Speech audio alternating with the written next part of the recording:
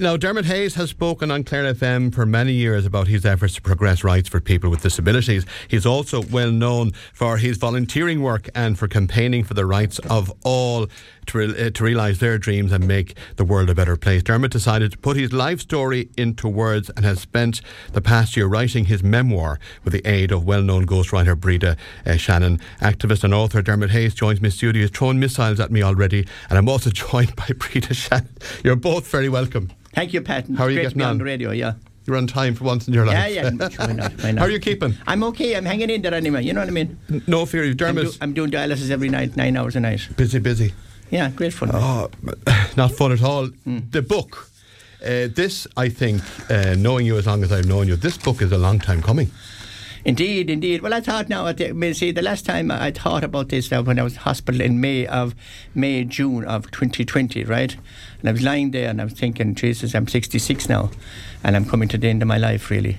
And I have 2 daughters and I'd like them to know what our life was when we were young, you know? So I thought I'd put it down on paper. When I came home then in September, I started writing. And I found I got them to read the piece that I was doing. And my daughters just laughed at me, really.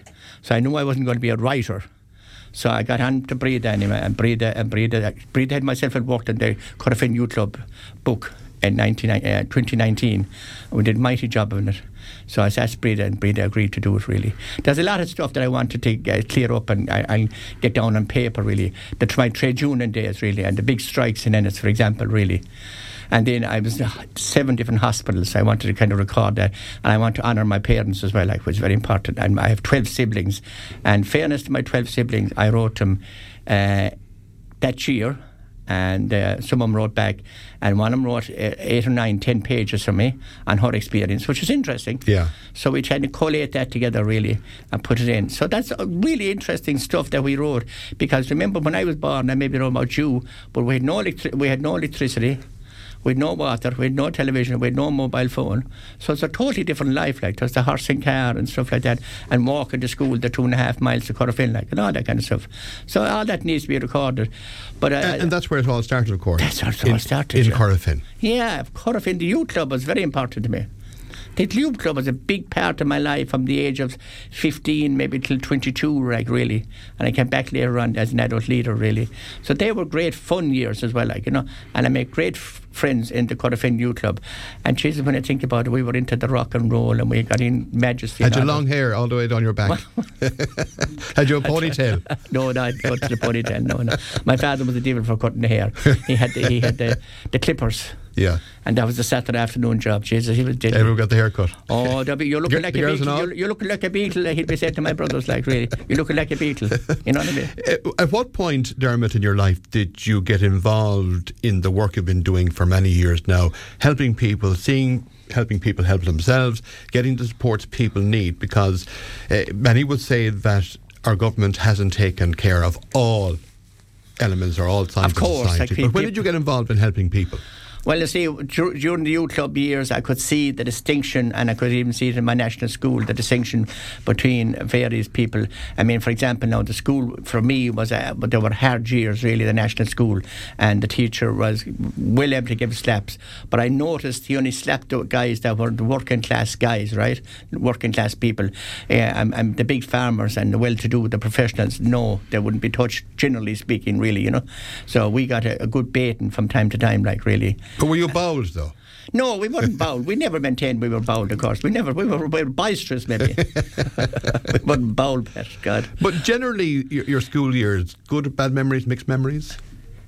Mixed memories, really. Yeah. There were some good patches in the school years. Of course, there was great patches. I mean, the patches, well, you obviously can read about it when you get the book, of course. But, you know, I've held on to some great friends over the years, and we have tragically lost some of the guys that were in the class with me as well in the national school, which I always remember those guys, really. You know, I'm just mentioning Michael Hare there and Frank Maroney and Jerry Kenny, great guys that I knew well, like, really, with great fun and stuff like that. So it's hard to let go of people like that that you knew when they were young. And I'm lucky to be here in myself because I've been through a lot of hell and back hospitals and all that.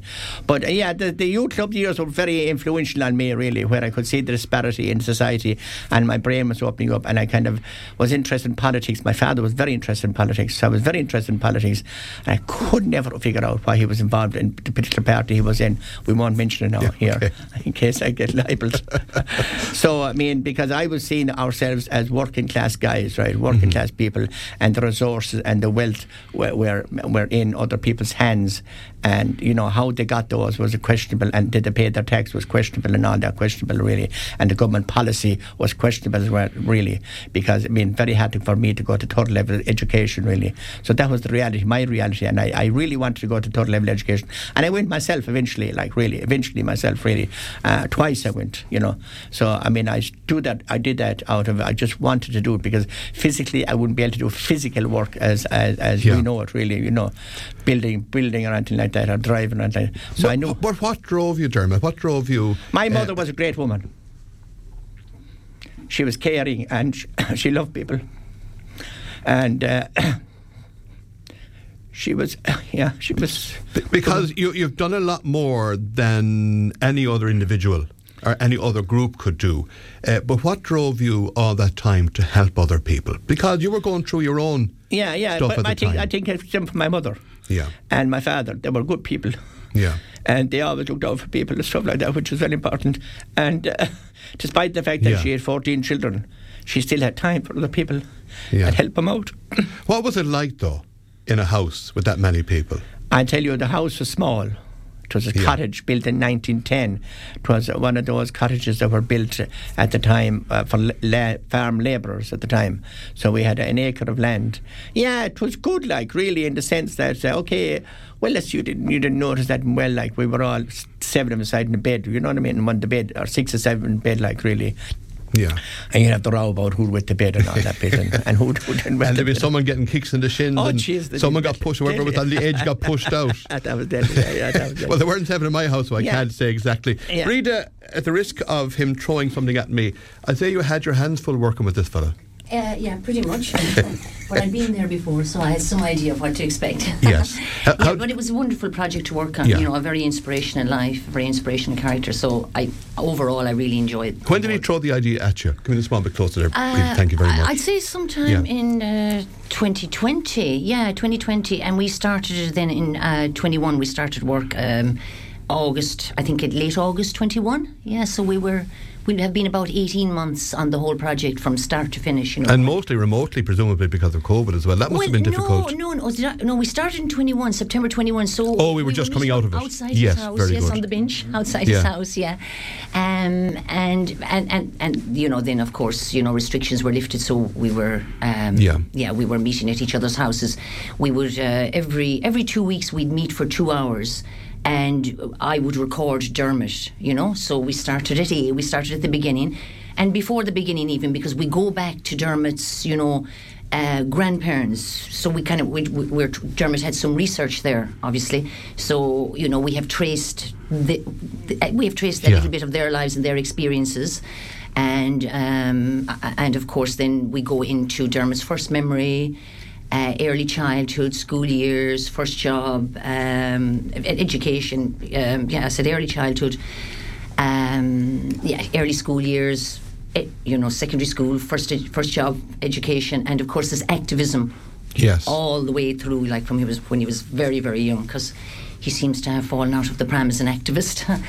And we trace all those, what Dermot's talking there about his mother. So we do trace all that, the influences. So you do see, I think, and I hope we have achieved this, we do see how the character is formed, what inspired him and what sort of made him what he is. And yes, not to give, it was a lovely family to grow up in. I really enjoyed, I really enjoyed writing the childhood years, for example. It was a very big, warm family. It's the whole story. Worked very hard, of course, so very, very hard, but all very interesting, Was it a tough task, Dermot? I mean, you don't want to leave anyone out. You don't want to leave anything out. And did stuff occur to you as you were doing this? just something just occurred to me now, and then you put it into the book as well. Well, I tell you, no, Pat, we left a good bit out because there's a restriction on the number of words we had to say. Really, you know, you could appreciate that as right. Yes, it was I know. I remember. My memory is quite good, really, you know. But it's my memoir, you know. As in, if I was doing autobiography, it might be a little different. But basically, it's what I thought about really, because I saw many periods in my life. I worked in a cooperative in the Shade in Roxton. You know, I worked in Interton, I worked in Studio Eyewear, I worked in Belvedere Carpet. All the big names from those years ago. Yeah, those years. You remember them yourself. Yeah, God, they were amazing, actually, really, when I think about it. And I suppose, really, and I had my disappointments, of course, really.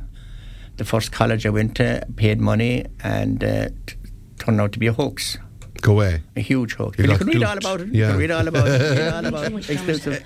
What about the launch then? The launch is on the 4th of March, 6 o'clock in Corofin Parish Hall, St. Patrick's Hall, Corofin. Right? Where else would you have it in Where else would I have it? God Almighty, yeah. And we have well-known Patrick McCormick, who obviously launched Amacara for the late John Donoghue, and he made that film Silver Branch. And he's read the draft of the book, so he loves it. You know, he loved the book. And my sister, who was the oldest sister, she's coming from England with her husband and 3 daughters. So they're coming to help me to launch the book as well. I'm delighted that she's coming now, really. It's a big effort for her and her husband, really. Was it difficult putting it all together, though? I mean, was it easier or more difficult than you thought it would be? Breeder was a great recorded everything. She was fantastic. She kept probing me for questions and stuff like that, which was important, really. And we put it together, and she knew the surrounding Corofin. She's a Corofin woman herself, so she knew the surroundings as well. Like so you know, and she'd worked me on the Youth Club book as well. So and the title, where did the title come from? That title, The Road That Rises. The Road That Rises. Yeah. Dominic Taylor, a Limerick writers group. He is doing the final edit and printing the book. So he suggested that to us. Very good. We thought it was a great idea. And the photograph is from Corofin itself, really. Oh, very good. Yeah, and out by the lake there, near Breeda's house. Very good. The Road That Rises, a memoir. Dermot Hayes, a boy from Kells. But I just want to say, Shannon as well. Yeah. I just want to say now, we went on to GoFund because I know I couldn't afford it. I'm an old age pensioner, right? So I went on to GoFund, and to my surprise, I got huge amount of support really from the sponsors, the donors, really, and really grateful to the donors to allow me to do this. Really, I really appreciate that now very much. Brilliant. I can buy them all, or make them tea and scones on the 4th of March in St. Patrick's Hall in Corofin. Yeah. So Saturday, March 4th, and 6 o'clock, St. Patrick's Hall. And Corofin. I just want to say Eddie Linehan did the foreword as well for it. Very good. Yeah, so that'd be exciting. The Ennis Bookshop, Dermot, you're signing there, yeah? On the 11th of March, Dermot will be signing copies of The Road That Rises, at the Ennis Bookshop between, I think it's 1:30 and 3 p.m. Yeah.